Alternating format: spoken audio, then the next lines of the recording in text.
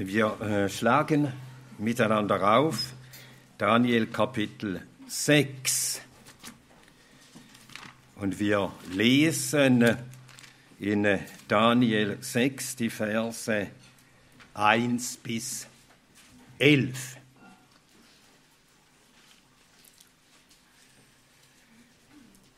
Daniel 6, die Verse 1 bis 11.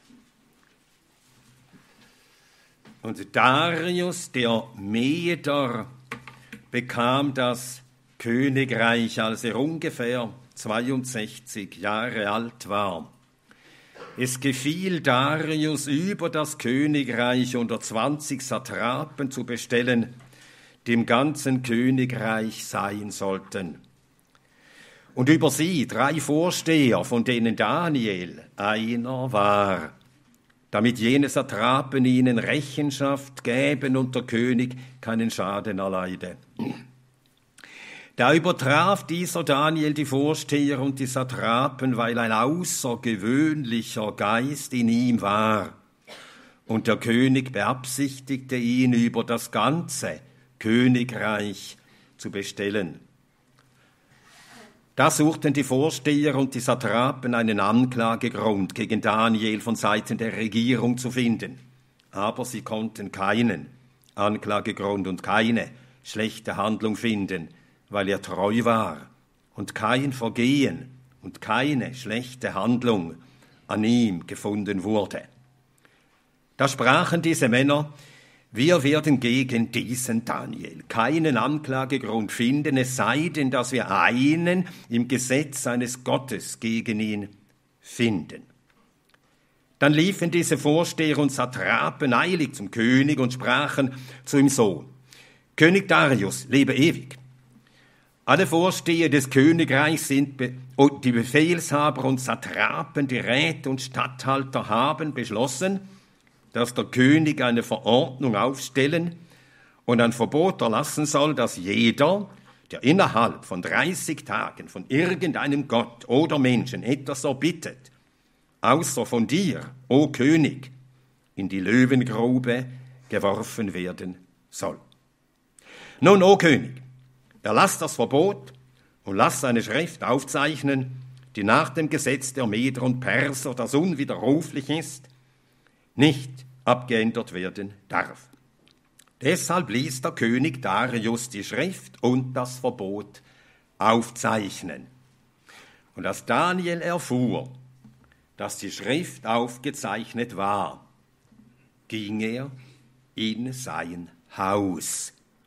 Und er hatte in seinem Obergemach offene Fenster nach Jerusalem hin, und 3-mal am Tag kniete er auf seine Knie und betete und lobpries vor seinem Gott, wie er vorher getan hatte.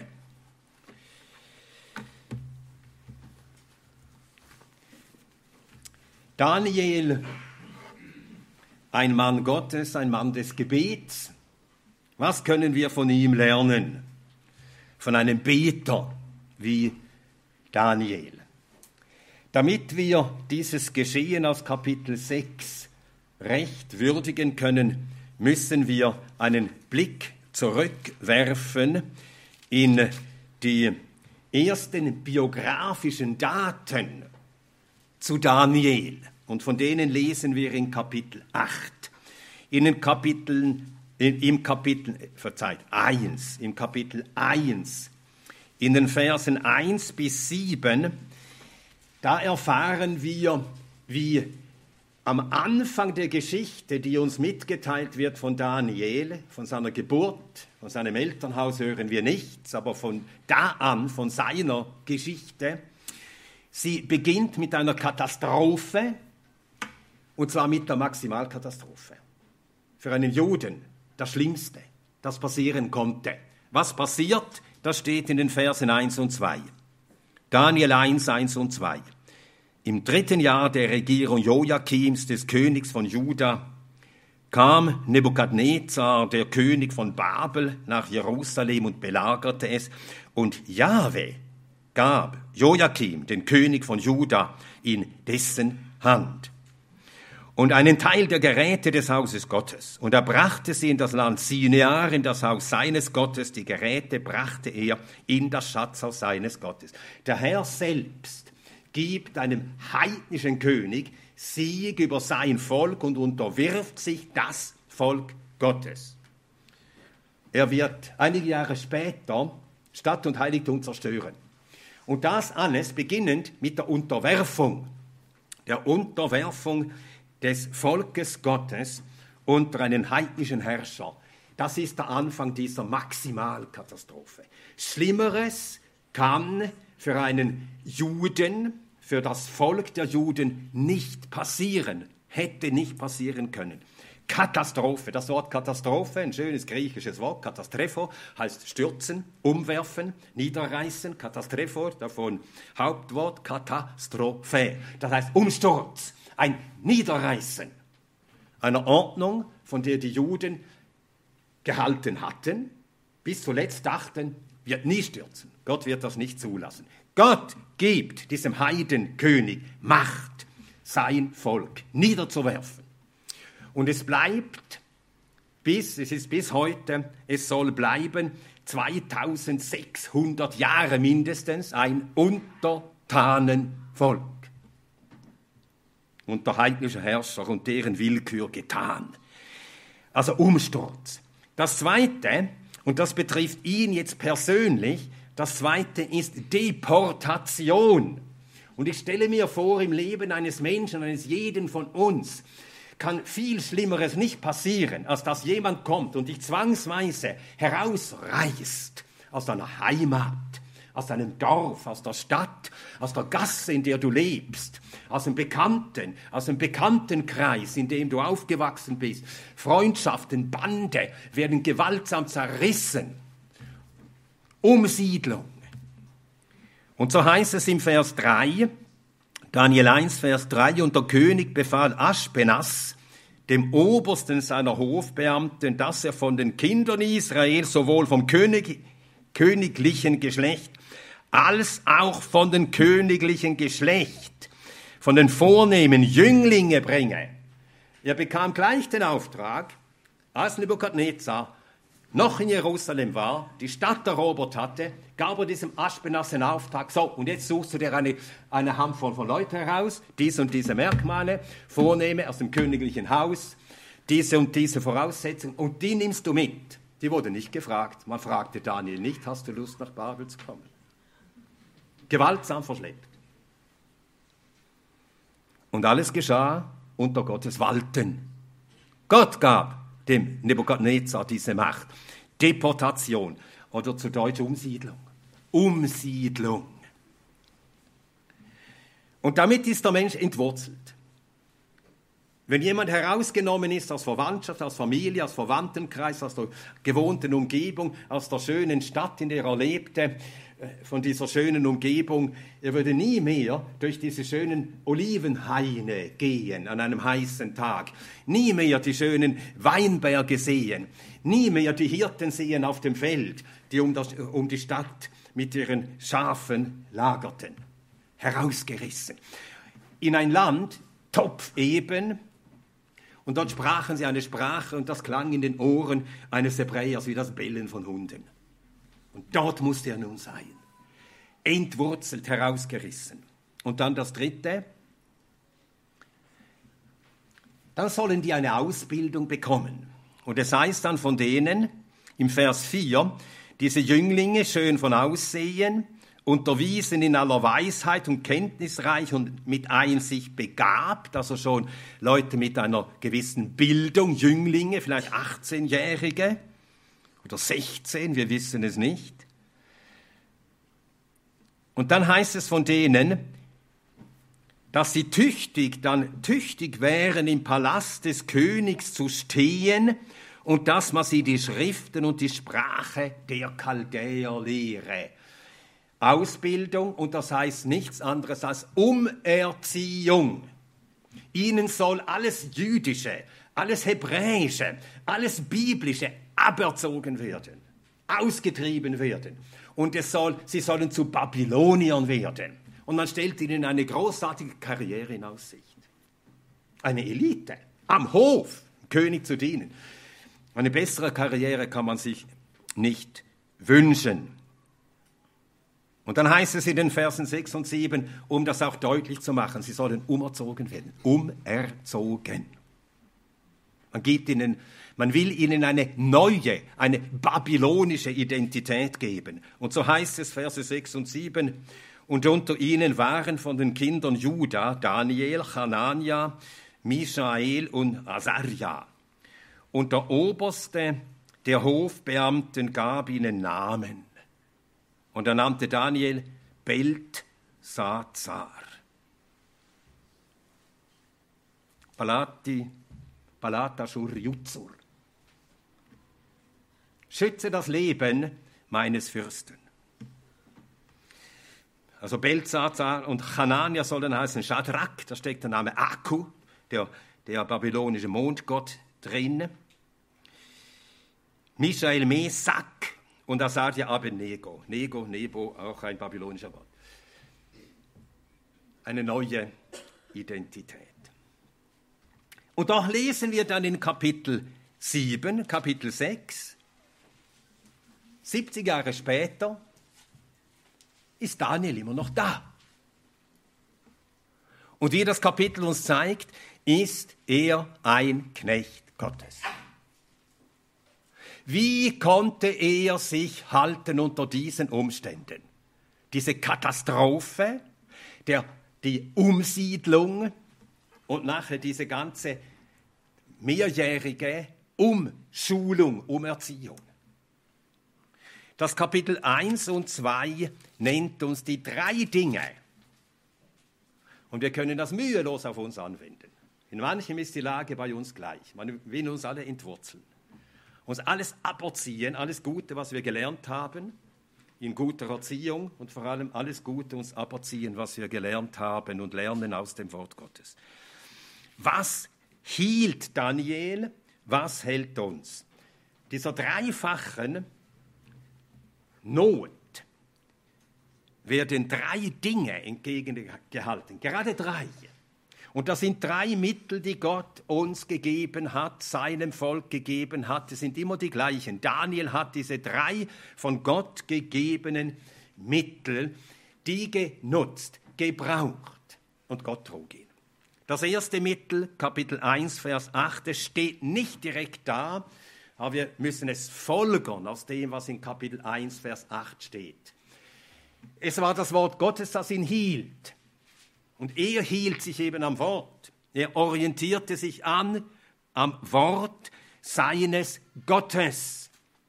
Vers 8, Daniel nahm sich in seinem Herzen vor, sich nicht mit der Tafelkost des Königs und mit dem Wein, den er trank, zu verunreinigen. Da haben wir es. Er richtet sich aus nach dem, was das Wort Gottes einem Juden befohlen hat. Juden mussten sich abgesondert halten im Denken, im Glauben, im Urteilen und auch im Essen und Trinken.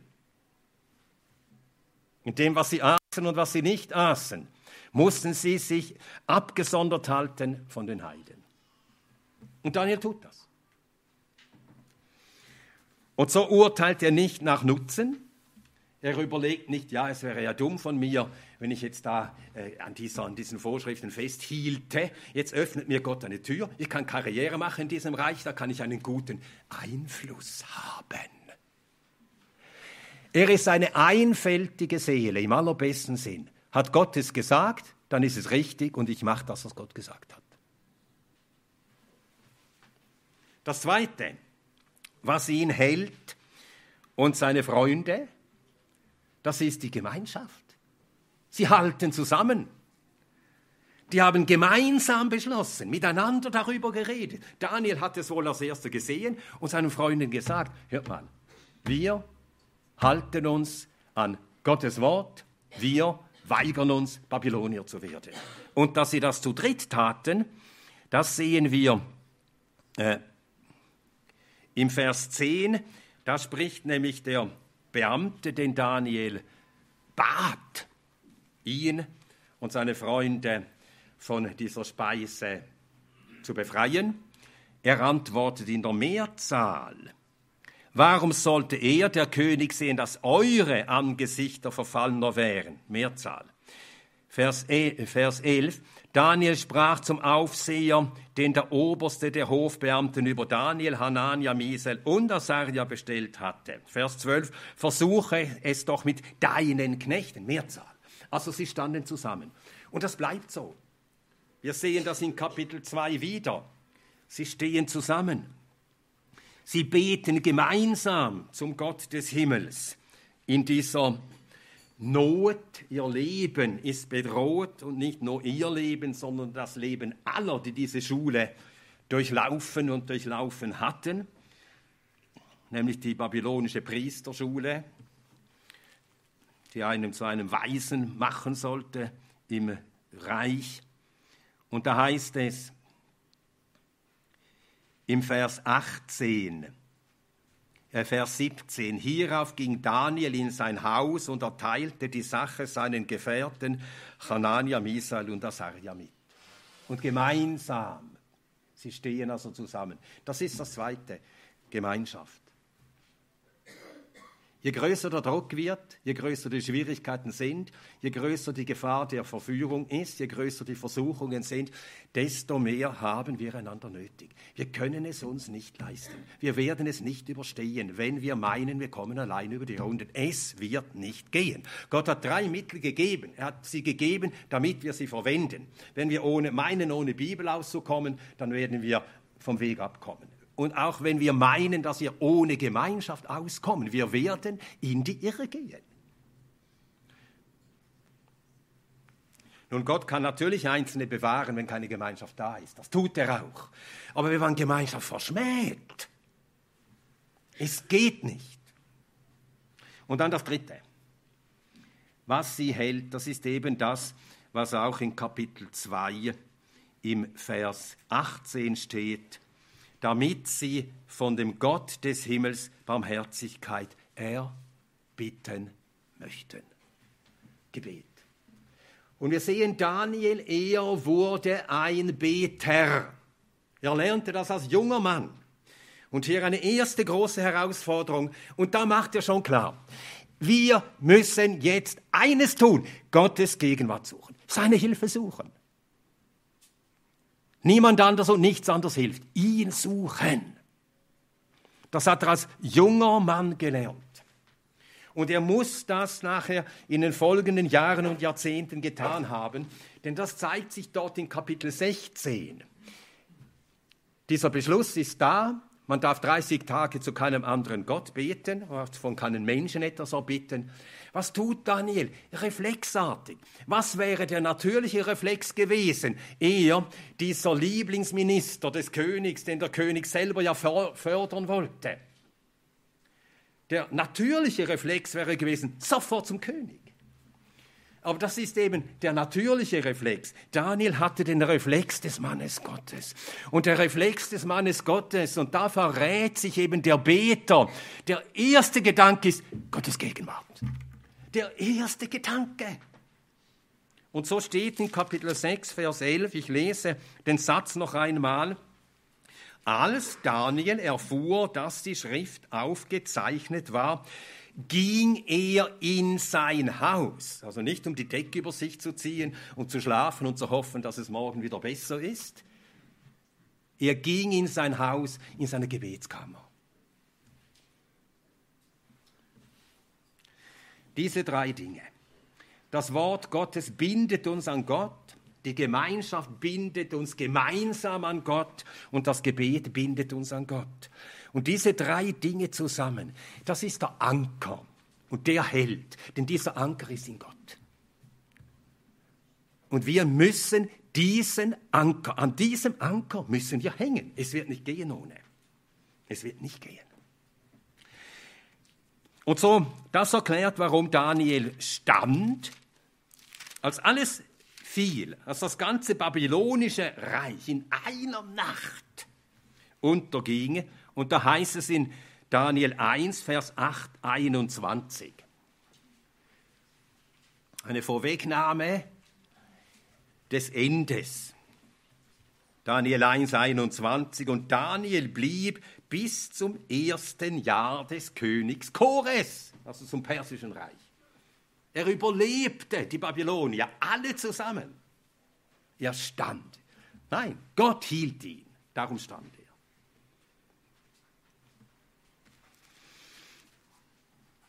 Und jetzt kommen wir zum Kapitel 6. Ich will einige Gedanken äußern zu dieser Charakterisierung Daniels. Im Vers 4 steht, Daniel 6, Vers 4. Da übertraf dieser Daniel die Vorsteher und die Satrapen, weil ein außergewöhnlicher Geist in ihm war. Nun, das ist nicht der Heilige Geist. Dass der Heilige Geist in einem Heiligen ist, das wissen die Gottlosen nicht. Hier ist gemeint der Geist Daniels. Das heißt seine Art, sein Wesen, nicht nur sein Verstand, seine ganze Art, sein Wesen.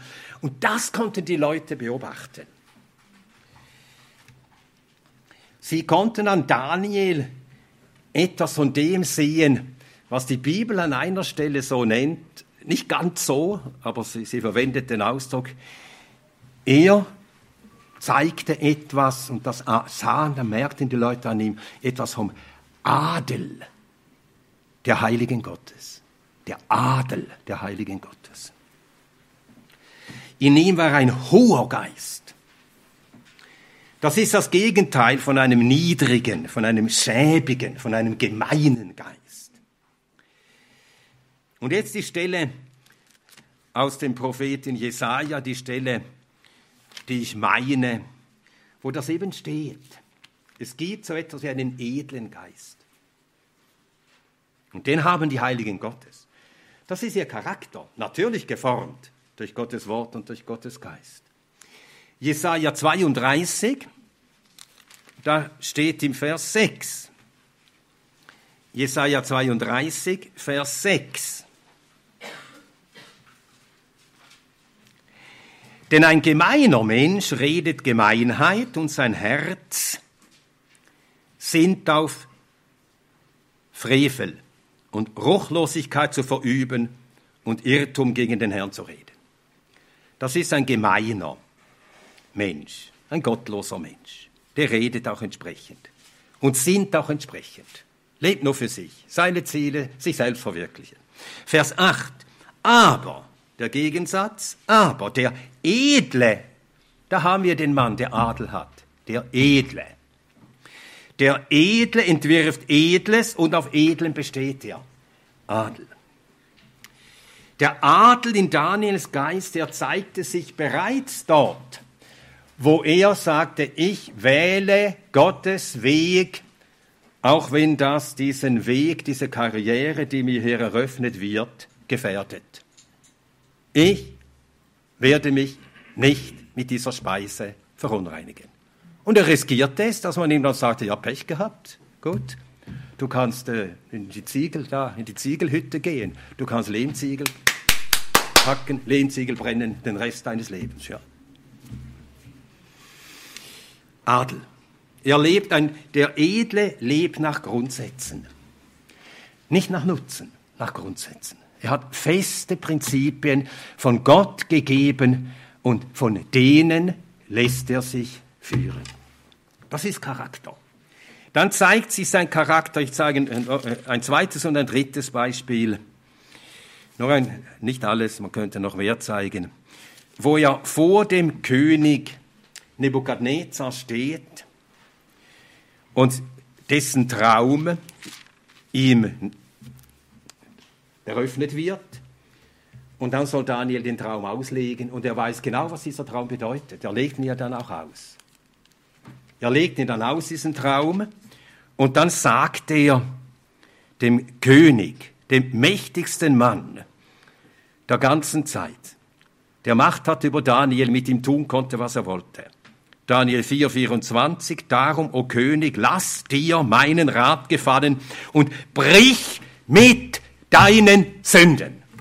Das sage man einmal einem Mann wie Nebukadnezar, der diese Macht hatte, diesem launischen König, der, wen er wollte, tötete, wen er wollte, am Leben ließ.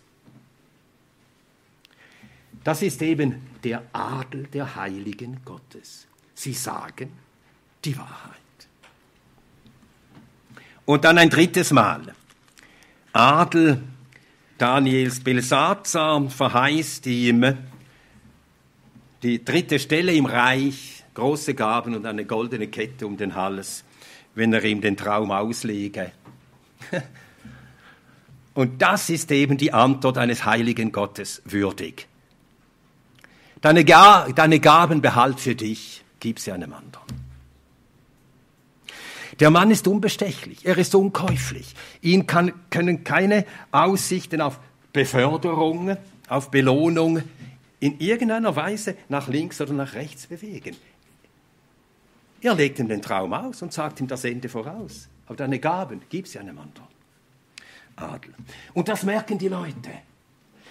Die Leute, auch wenn sie den Glauben, unseren Glauben nicht teilen, und auch wenn sie über uns spotten oder sogar schlecht über uns reden, insgeheim bewundern sie uns. Insgeheim. Sie haben Respekt vor Leuten, die einfach Charakter haben, nicht einfach mitmachen, die Überzeugungen haben, die nach Prinzipien leben. Und sie merken ja auch, das sind eigentlich gute Leute. Leute mit einem festen Charakter, starken Charakter, ist ein guter Charakter. Auf die kann man sich verlassen, die sagen etwas und man weiß, es ist die Wahrheit. Die versprechen etwas, die halten sich daran.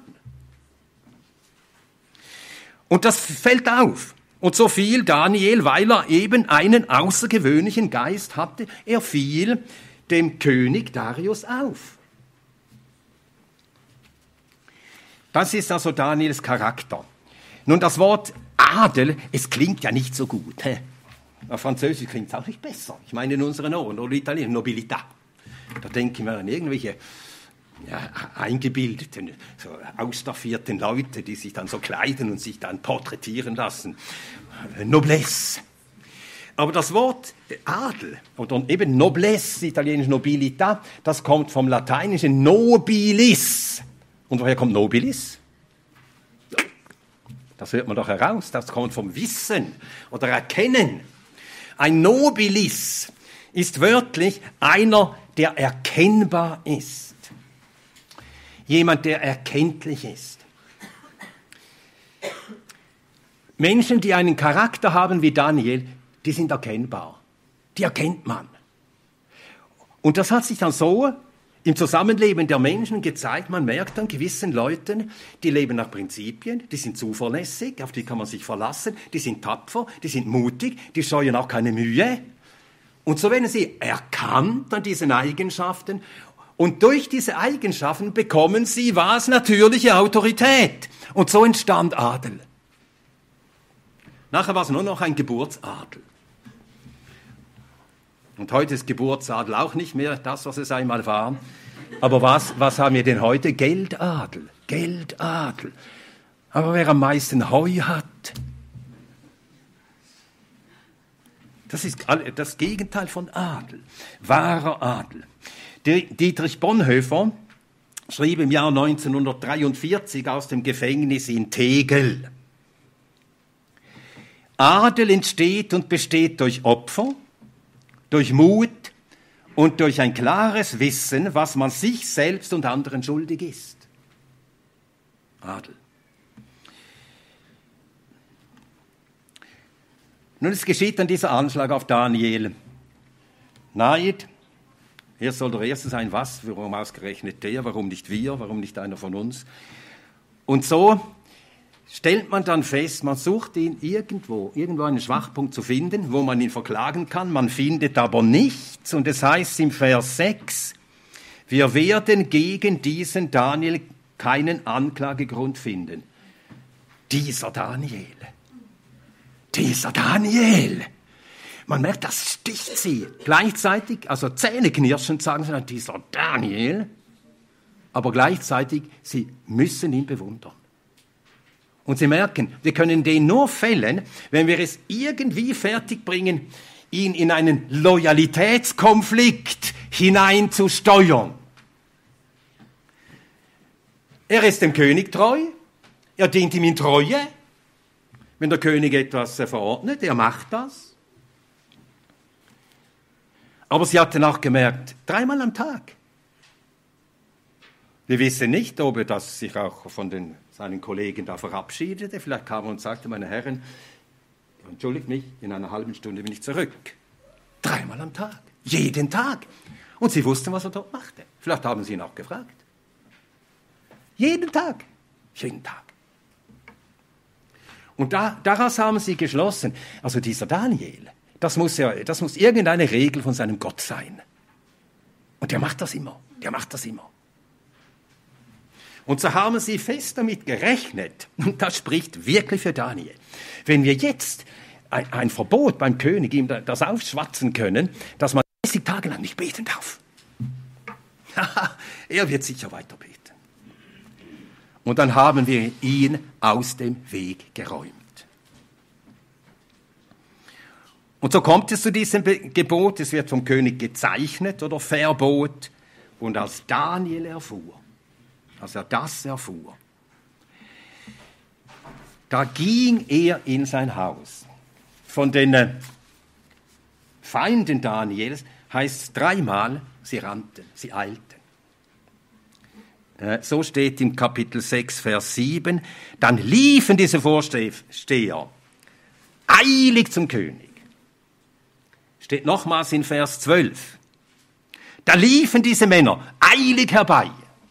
Wollten sofort sehen, was macht da jetzt da der Daniel? Und dann Kapitel 16 noch einmal, da liefen jene Männer eilig zum König. Das ist sehr bezeichnend. Die Gottlosen haben es immer eilig. Warum? Weil sie wissen, es ist eigentlich nicht in Ordnung, was wir machen. Darum wollen sie es einfach schnell durchmachen, bevor irgendjemand Fragen stellt. Und bevor der König vielleicht doch noch innehält und sagt, war das eigentlich korrekt, was wir da machten? Einfach schnell durch. Schnell über die Bühne. Der Teufel hat es immer eilig. Drängt immer die Leute. So, vorwärts, jetzt, los, machen. Daniel 6, Vers 11, als Daniel erfuhr, dass die Schrift aufgezeichnet war, ging er in sein Haus, ruhig und gefasst. Er geht in sein Haus.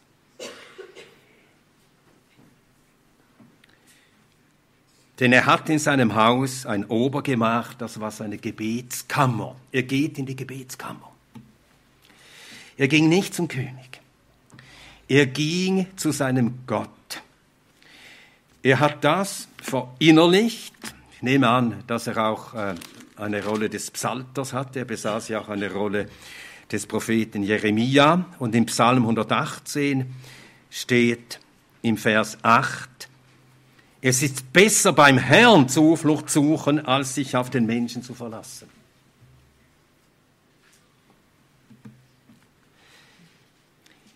Im Psalm 119, Vers 10, er mag auch an diesen Vers gedacht haben. Ich las das vor wenigen Tagen. Da wusste ich schon, dass ich über Daniel heute reden werde. Dann dachte ich, genau das, so muss Daniel empfunden haben, so muss er gebetet haben. Psalm 119, der Vers 110. Die Gottlosen haben mir eine Schlinge gelegt.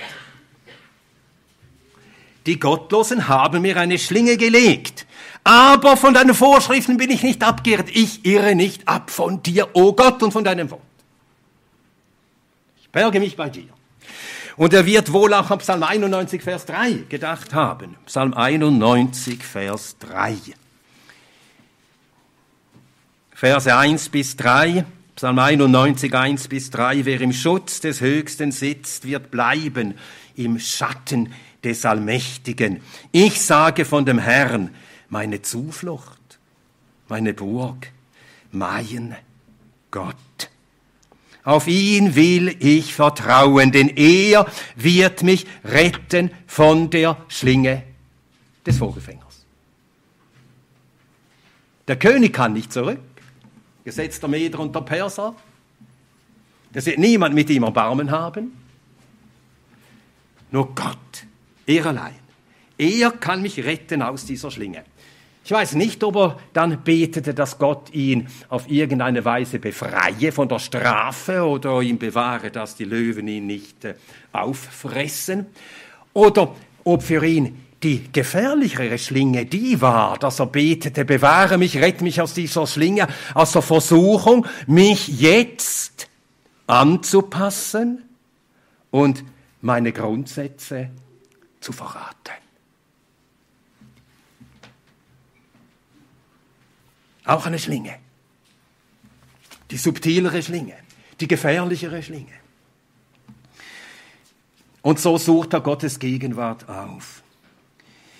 Und betete auch an jenem Tag 3-mal am Tag, wie er vordem getan hatte.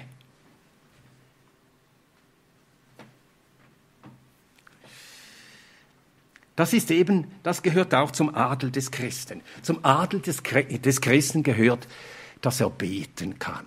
Das klingt ja ganz so in den Ohren und Augen der Leute, die Gott nicht fürchten, klingt das ja noch kindischer, beten. Ja, du betest. Das macht den Adel des Menschen aus. Der Mensch ist darin Mensch, dass er von Gott her und auf Gott hin lebt. Dass er weiß, dass er von Gott alles empfängt und dass er darum Dank, auch diesem Gott, wie wir sagen, Dank schuldet, ihn ehrt dafür. Und so Daniel, er weiß, wo Hilfe ist. Er betet. Ja, er hatte das in den Jahren vorher gelernt. Er hatte gesehen, er war am Hof gewesen, hatte alles aus nächster Nähe beobachtet. Diese Herrscher, diese hohen Beamten im Reich. Und er hatte gesehen an Nebukadnezar selbst, wie ohnmächtig auch die Mächtigsten in der Welt sind. Gott hält sie, und hielte Gott sie nicht, sie würden sofort stürzen. Und das hat er an Nebukadnezar demonstriert. Gott hielt diesen Mann Nebukadnezar Jahre um Jahre. Und als Nebukadnezar nie lernte, sich wirklich vor Gott zu demütigen, hochmütig wurde, da ließ Gott ihn einmal fallen. Da nahm Gott ihm allen Verstand, alle Kraft, alles Vermögen und er sank und wurde zum Tier. Das ist immer der Mensch ohne Gott. Aber Daniel hat auch an dem verstanden, wie hilflos auch wir sind, auch als Kinder Gottes. Wir leben beständig aus Gott. Er erhält uns, er trägt uns. Ist das dir bewusst? Wir können keinen vernünftigen Gedanken denken ohne Gott. Johannes 15, ohne mich könnt ihr nichts tun. Das gilt für alles. Wir können keinen Atemzug tun. Wir können nichts. Wir sind auf ihn angewiesen, beständig. Wir können nicht dafür sorgen, dass unser Herz schlägt. Ja, probier's einmal. Stell es einmal selber ab und lass es wieder laufen. Das geht nicht. Wir sind immer ganz in Gottes Hand. Wir sind in uns vollständig ohnmächtig.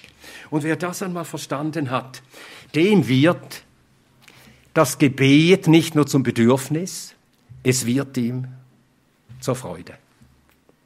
Es wird ihm zur Freude. Es wird ihm zur Freude, die Gegenwart Gottes aufzusuchen. Wie Daniel seine Gebetskammer. Und er wird auch im Wort Gottes gelesen haben. Oder in jedem Moment, ob er da gelesen hat oder sich erinnerte am Worte Gottes, an Worte, lebendige Aussprüche Gottes des Retters, oder ob er aufschlug, aufrollte, wie man ja sagen muss, und las. Und Morgen für Morgen, wenn wir vor Gott still werden und uns die Zeit nehmen, die Zeit,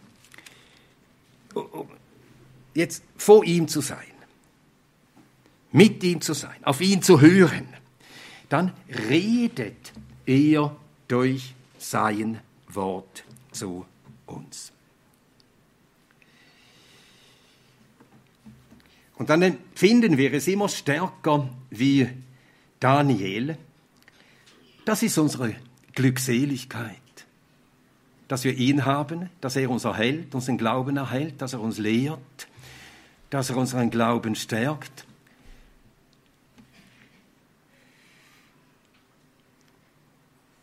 Glückselig.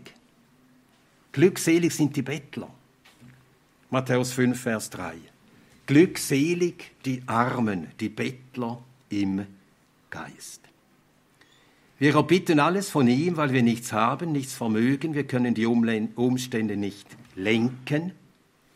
Wie einst König David, der von sich selbst auch sagt, dass er beständig das Angesicht Gottes suchte. Morgens, mittags und abends muss ich rufen, muss ich flehen. Psalm 55, Vers 18.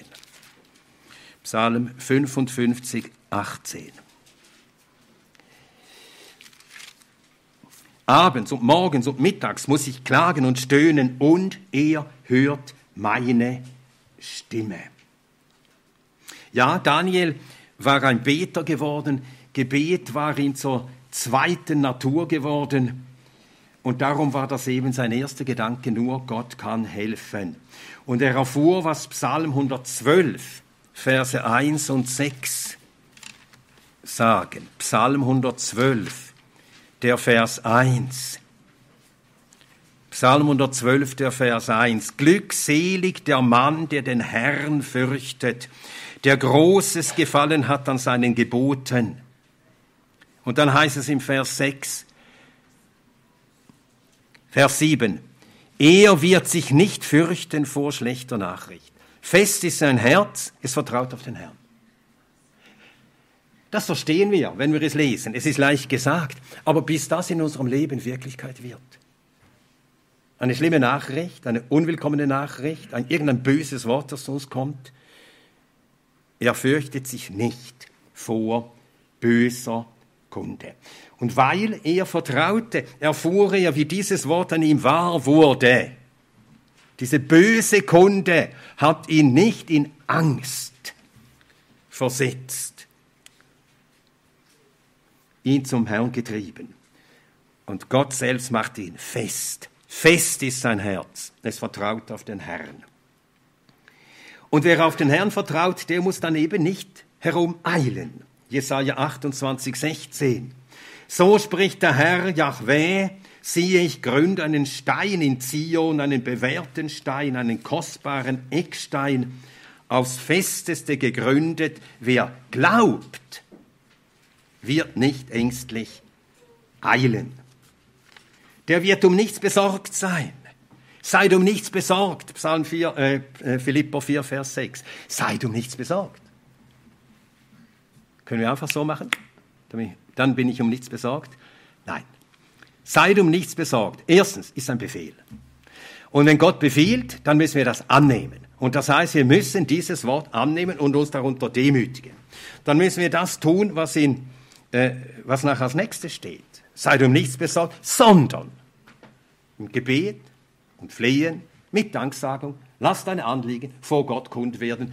Und der Friede Gottes, der höher ist als alle Vernunft, wird in dir regieren. Es wird passieren. Es wird passieren. 1. Petrus 5, Vers 6. 1. Petrus 5, Vers 6 und 7. 1. Petrus 5, Verse 6 und 7, so demütigt euch nun unter die mächtige Hand Gottes, damit er euch erhöhe zur rechten Zeit, indem ihr all eure Sorge auf ihn werft, denn er ist besorgt für euch. Demütigt euch unter Gottes Hand. Wenn Gott befiehlt, seid um nichts besorgt, und wir tun nicht, was er sagt, das ist Ungehorsam. Dann haben wir uns vor Gott nicht gedemütigt. Dann wollen wir uns selbst halten. Dann wollen wir selber die Umstände in der Hand haben. Wir wollen sie nicht Gott überlassen, selber in der Hand haben, selber steuern. Das ist Hochmut. Und jetzt will ich eine Stelle noch lesen, die einzig Luther richtig übersetzt hat. Ich lese ja die Elberfelder Bibel. Sehr dankbar für diese Bibel. Eine zuverlässige Übersetzung, aber hier hat Elberfelder nicht übersetzt, was im Griechischen steht. Nämlich, Lukas 12, Vers 29. Ja, ich schaue auf die Uhr. Also ich will nicht alles sagen, was sich noch sagen ließe. Aber zu dieser Stelle noch, Lukas 12, 29. Da geht es auch darum, dass man sich nicht sorgt. Hier geht es um Essen und Trinken. Sich darum um Kleidung, sich darum nicht sorgen. Dann Vers 29. Ihr trachtet nicht danach, was ihr essen oder trinken sollt. Und seid nicht in Unruhe. Und so übersetzen es alle. Leider auch Luther 1984. Aber Luther 1912. Dort steht noch, so wie Luther es übersetzt hatte, fahrt nicht hoch her. Oder fahret, wie er natürlich schreibt. Fahret nicht hoch her. Meteorizer. Und Meteorizer, das heißt hoch sein. Oder sich erhöhen, wörtlich. Der Herr sagt, erhöht euch nicht. Das sagt er und gar nichts anderes. Ich befehle, ich meine, was ich sage. Sorgt euch nicht, demütigt euch unter meine mächtige Hand. Hört auf zu sorgen, es ist Auflehnung gegen Gott. Ist das ja klar? Wahrscheinlich nicht. Aber wenn uns das anfängt zu dämmern und klar zu werden, dann merken wir, es ist einfach Sünde gegen Gott.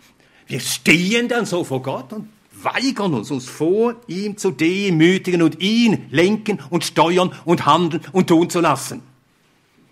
Auch wenn das dann ganz anders ist, als wir es gern hätten. Und so muss Daniel vor Gott gewesen sein. Er sorgte sich nicht. Er überließ alles Gottes Hand. Alles ihm. Gottes Entscheiden, Gottes Wirken, Gottes Handeln. Und entsprechend konnte er, und das steht auch in Daniel 6, Vers 11, er betete und er lobpries Gott. Wer eben wirklich betet und vor Gott ist, dem gibt Gott während des Betens Gewissheit, dass er hört, dass er handelt, dass wir ihn nicht umsonst suchen. Und so bekam Daniel die Gewissheit, du wirst mich von dieser Schlinge befreien. Sei es, wie Philipper 1 sagt, sei es durch Leben oder durch Tod. Du wirst handeln, du wirst dich verherrlichen, du wirst das Böse beschämen. Sei es durch Leben oder durch Tod. Gottes Wille geschieht und alles wird dazu beitragen, dass sein Name geehrt wird. Und so geschah auch in diesem Fall bei Daniel. Ganz kurz, jetzt die Anwendung auf unsere Zeit. Wir leben in einer Zeit, wo man die Schlingen längst gelegt hat. Man hat sie alle gelegt. Alle Verordnungen, alle Gesetzesänderungen, alles, was in den letzten Jahren, Jahrzehnten geschehen ist, Antirassismusgesetz und Verbot und Überwachung gegen Hassreden und all diese Dinge. Auch diese Einschränkungen, wo man Eltern vorschreibt, wie sie ihre Kinder erziehen müssen, sie dürfen sie nicht körperlich züchtigen. All diese Dinge. Natürlich gilt das für alle, aber es soll die Christen treffen und niemand anders. Es geht darum, dass der im Himmel regiert und der seinen Christus als Herrscher bestimmt hat und der in dieser Welt herrschen wird, es geht darum, dass der entthront wird, dass man auf den nicht mehr hört und dass von diesem Christus nichts mehr im Denken der Leute da ist.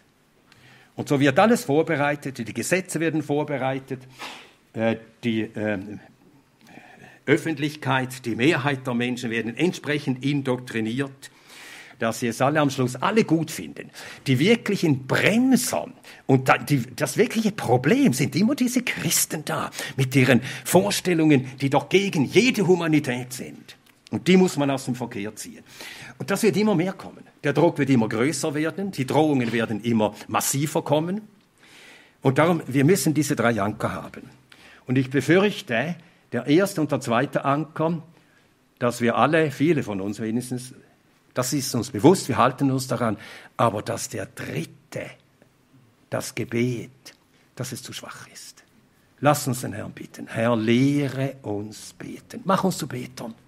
Lehre uns dein Angesicht suchen, so im Gebet, dass wir dann beim Beten und auch nach dem Beten gewiss sind, der Herr handelt, er regiert, er führt.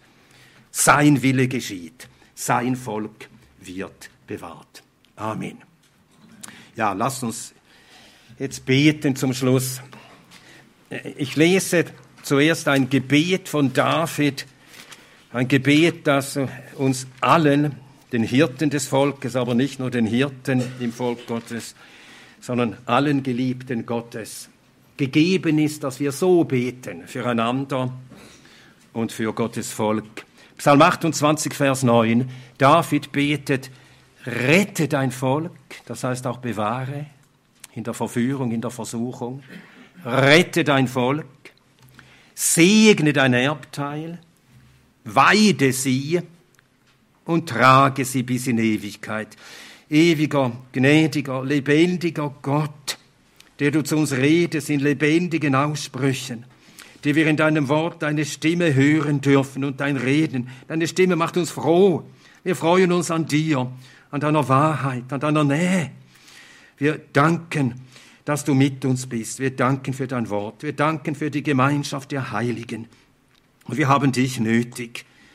Wir haben es nötig, dass du uns, dein Volk, bewahrst, rettest, dass du uns, die wir dein Erbteil sind, segnest. Wir haben es nötig, dass du als Hirte uns führst, weidest, bewahrst. Und wir haben es nötig, dass du uns trägst. So steh uns bei, dass wir uns gegenseitig ermuntern können. Und lehre du uns. Wir bitten dich, wir bitten, wie die Jünger dich schon baten. Herr, Jesus, lehre uns beten. Amen.